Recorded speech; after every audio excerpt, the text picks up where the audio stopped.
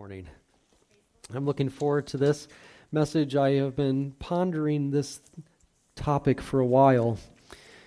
I realize that probably makes me more excited about it than you all who haven't been pondering it for a while. But the title of my message this morning is Jesus is King. And lately I've been thinking about that idea that Jesus is the King. I know you've heard that title before throughout Scripture. When Jesus was born, the wise men came and they were asking the question, where is he who was born King of the Jews? And at the end of Jesus' life, as he's on the cross, the sign above his head proclaimed him as the King of the Jews. And so we've heard this title of King, and throughout his ministry, Jesus was declaring over and over that the kingdom of God was at hand. But the thing that I was thinking about and wondering was, what's it like to have a king?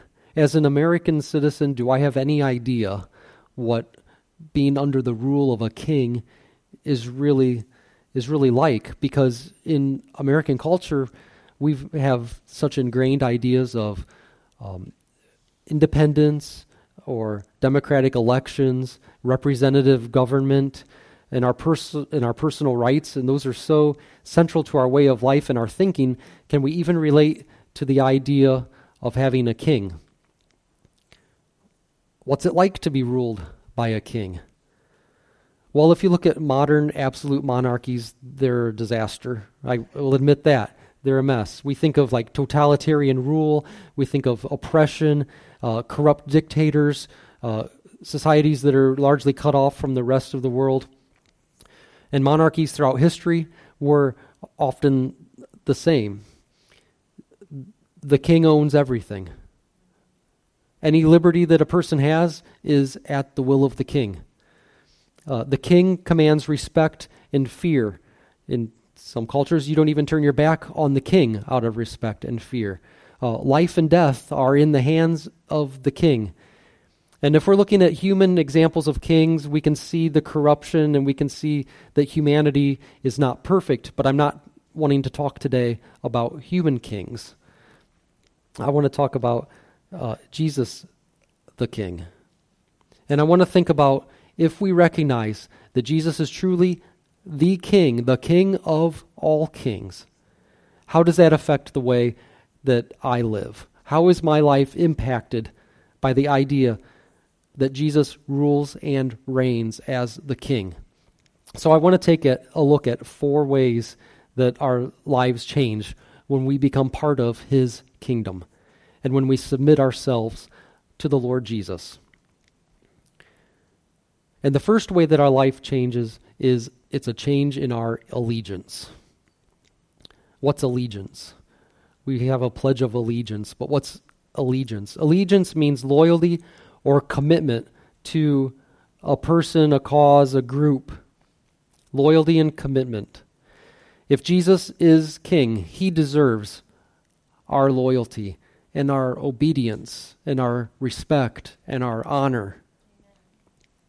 Jesus and his kingdom are the highest authority in our lives.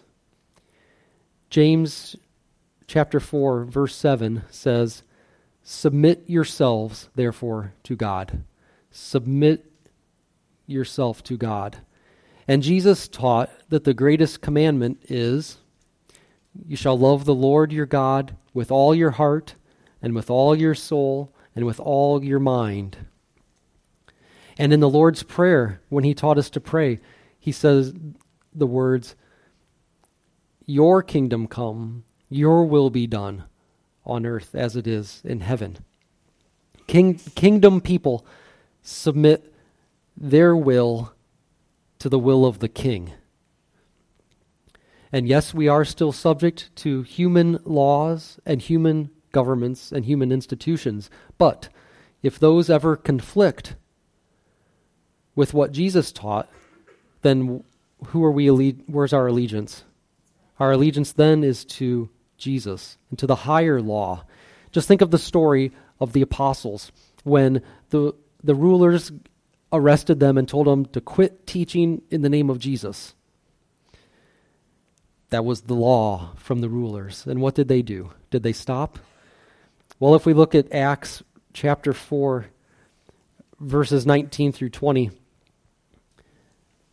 Peter and John answered those rulers by saying, "Whether it is right in the sight of God to listen to you rather than to God, you must judge.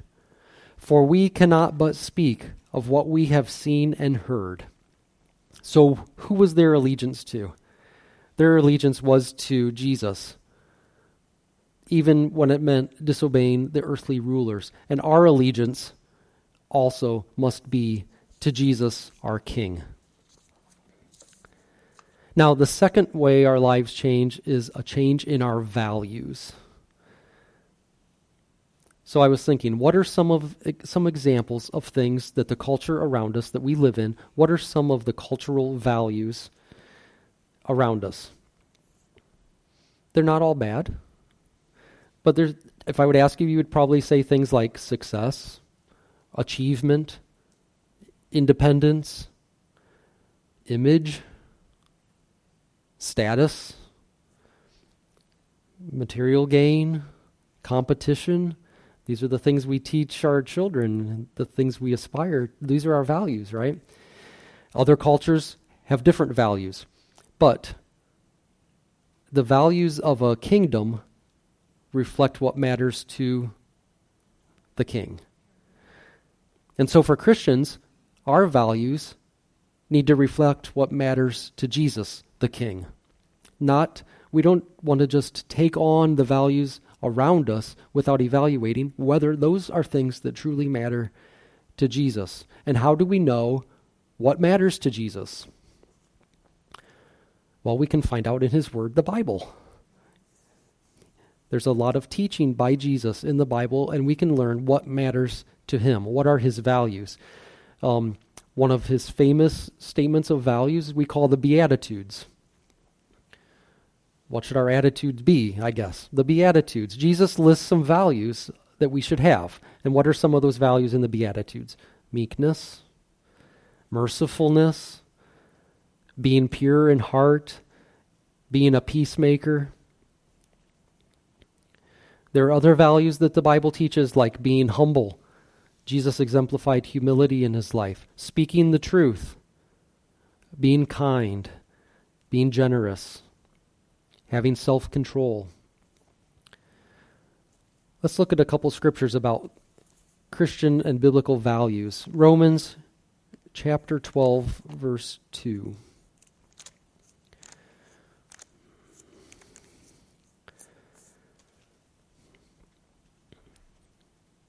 Do not be conformed to this world, but be transformed by the renewal of your mind, that by testing you may discern what is the will of God, what is good and acceptable and perfect. Do not be conformed to this world. So we're not to conform ourselves, we're not to have the same values necessarily as the world around us. We are to adhere to God's values. And Paul also, in Scripture, gives us a list of Christian values. We call them the fruit of the Spirit. They're found in Galatians 5, verses 22 to 23. Paul gives a list. It's not probably a comprehensive list, but this is a list of some core values. The fruit of the Spirit is love, joy, peace, patience, kindness, goodness, faithfulness, gentleness, self-control. So as we submit ourselves to Jesus the King, we must make our values align with his values, and we must ask ourselves, as we go through life, what matters to Jesus? And the third way that our lives change under the rule of Jesus the King the third way is as a change in our priorities. What's a priority? A priority is something that's regarded as more important than something else. So I think of priorities as a hierarchy or a list of an order of importance. And when we make decisions or make choices in life, we measure things up with our list of priorities. Things are ranked in order of importance. Since we have limited time and we have limited resources, we're always making these decisions on where to focus and where to spend our time and money and effort. And we do that by evaluating our priorities. Jesus, believe it or not, speaks very directly to priorities, especially in the Sermon on the Mount. He talks about priorities. Let's look in detail here at Matthew chapter 6. This will probably be very familiar to you, and that's good. These are Jesus' instructions about priorities, starting in verse 24. No one can serve two masters, for either he will hate the one and love the other, or he will be devoted to the one and despise the other. You cannot serve God and money. Therefore, I tell you, do not be anxious about your life, what you will eat or what you will drink, nor about your body, what you will put on. Is not life more than food, and the body more than clothing? Look at the birds of the air. They neither sow nor reap nor gather into barns, and yet your heavenly Father feeds them. Are you not of more value than they? And which of you by being anxious can add a single hour to his span of life? And why are you anxious about clothing? Consider the lilies of the field, how they grow. They neither toil nor spin, yet I tell you, even Solomon in all his glory was not arrayed like one of these. But if God so clothes the grass of the field, which today is alive, and tomorrow is thrown into the oven, will he not much more clothe you, O you of little faith? Therefore, do not be anxious, saying, what shall we eat, or what shall we drink, or what shall we wear? For the Gentiles seek after all these things, and your heavenly Father knows that you need them all. And now here's the priority statement. But seek first the kingdom of God and his righteousness, and all these things will be added to you.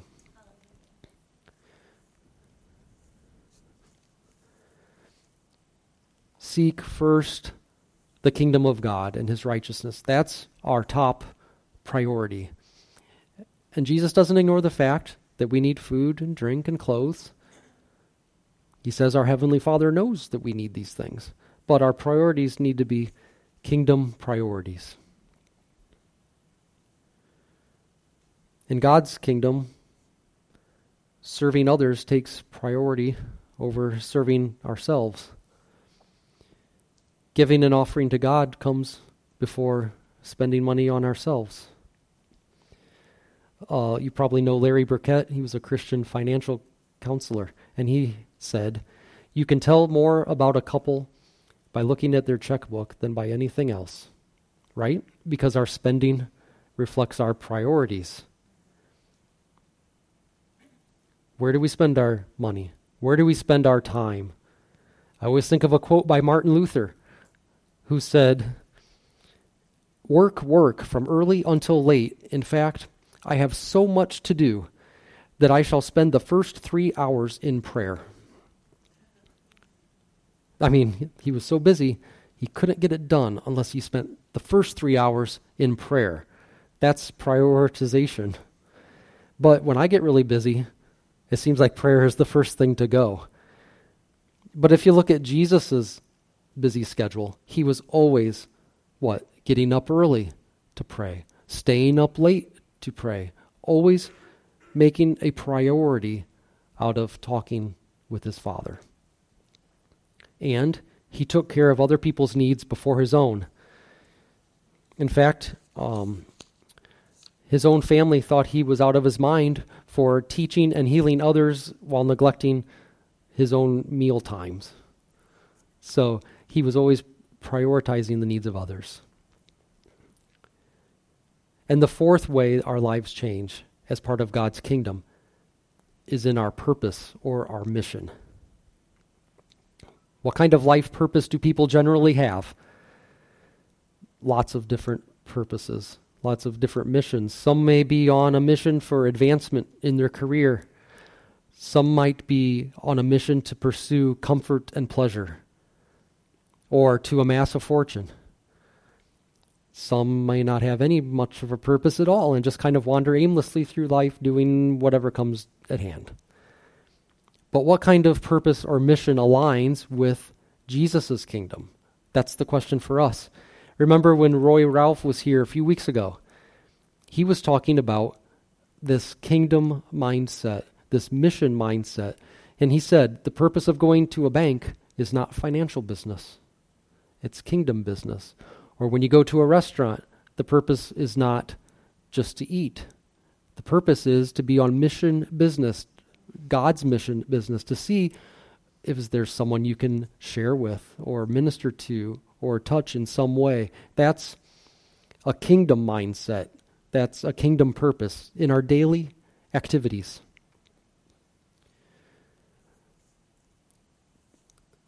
Colossians 3:23 through 24 speaks of this, and it says, "Whatever you do, work heartily, as for the Lord and not for men, knowing that from the Lord you will receive the inheritance as your reward. You are serving the Lord Christ." In whatever we do, our daily activities, our jobs, our schoolwork, approach everything as if we're serving the Lord. Approach everything as if we're working for the Lord Jesus. Approach everything with that kingdom mindset and that mission. Now, Jesus speaks even more significantly to the highest mission and what purpose we should be about. And that's the mission of sharing the gospel message to the ends of the earth. And we call this the Great Commission. And we can find it in Matthew chapter 28, verses 18 through 20. "All authority in heaven and on earth has been given to me. Go therefore and make disciples of all nations, baptizing them in the name of the Father and of the Son and of the Holy Spirit, teaching them to observe all that I have commanded you. And behold, I am with you always to the end of the age." That is our ultimate mission and purpose in life, is to share with others the gospel of Jesus Christ. And as we go about our daily activities, we'll find opportunity to keep that mission as our priority. Now, there's one more thought I want to share before I close.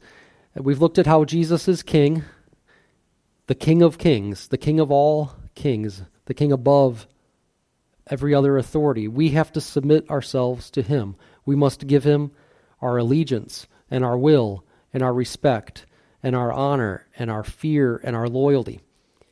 We are his subjects in his kingdom, and our values and priorities must align with his. Several places in the Bible call him the King of kings and Lord of lords. He's the king above all others. He's the supreme Lord of all.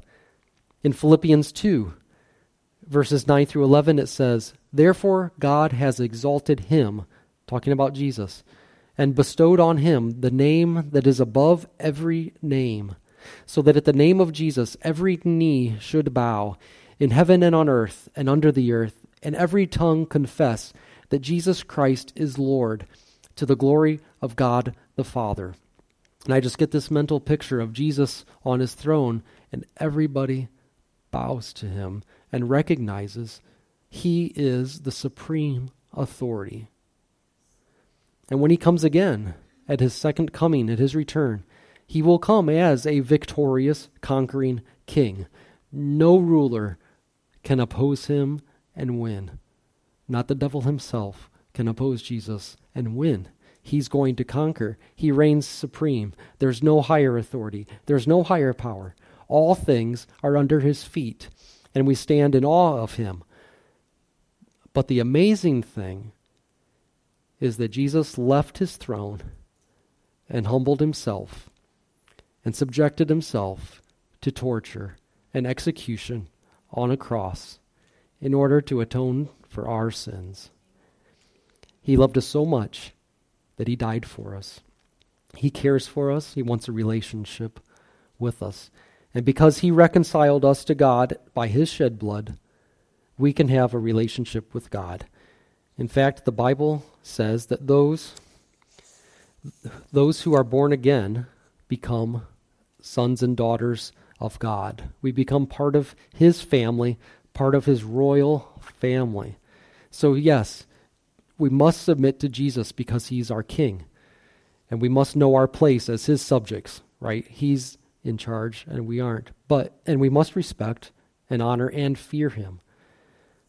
But we also need to realize we're part of his family, the sons and daughters of God, and someday we will reign with him. Let's look at Romans chapter 8 in closing today. I want to read an extended passage here from Romans chapter 8.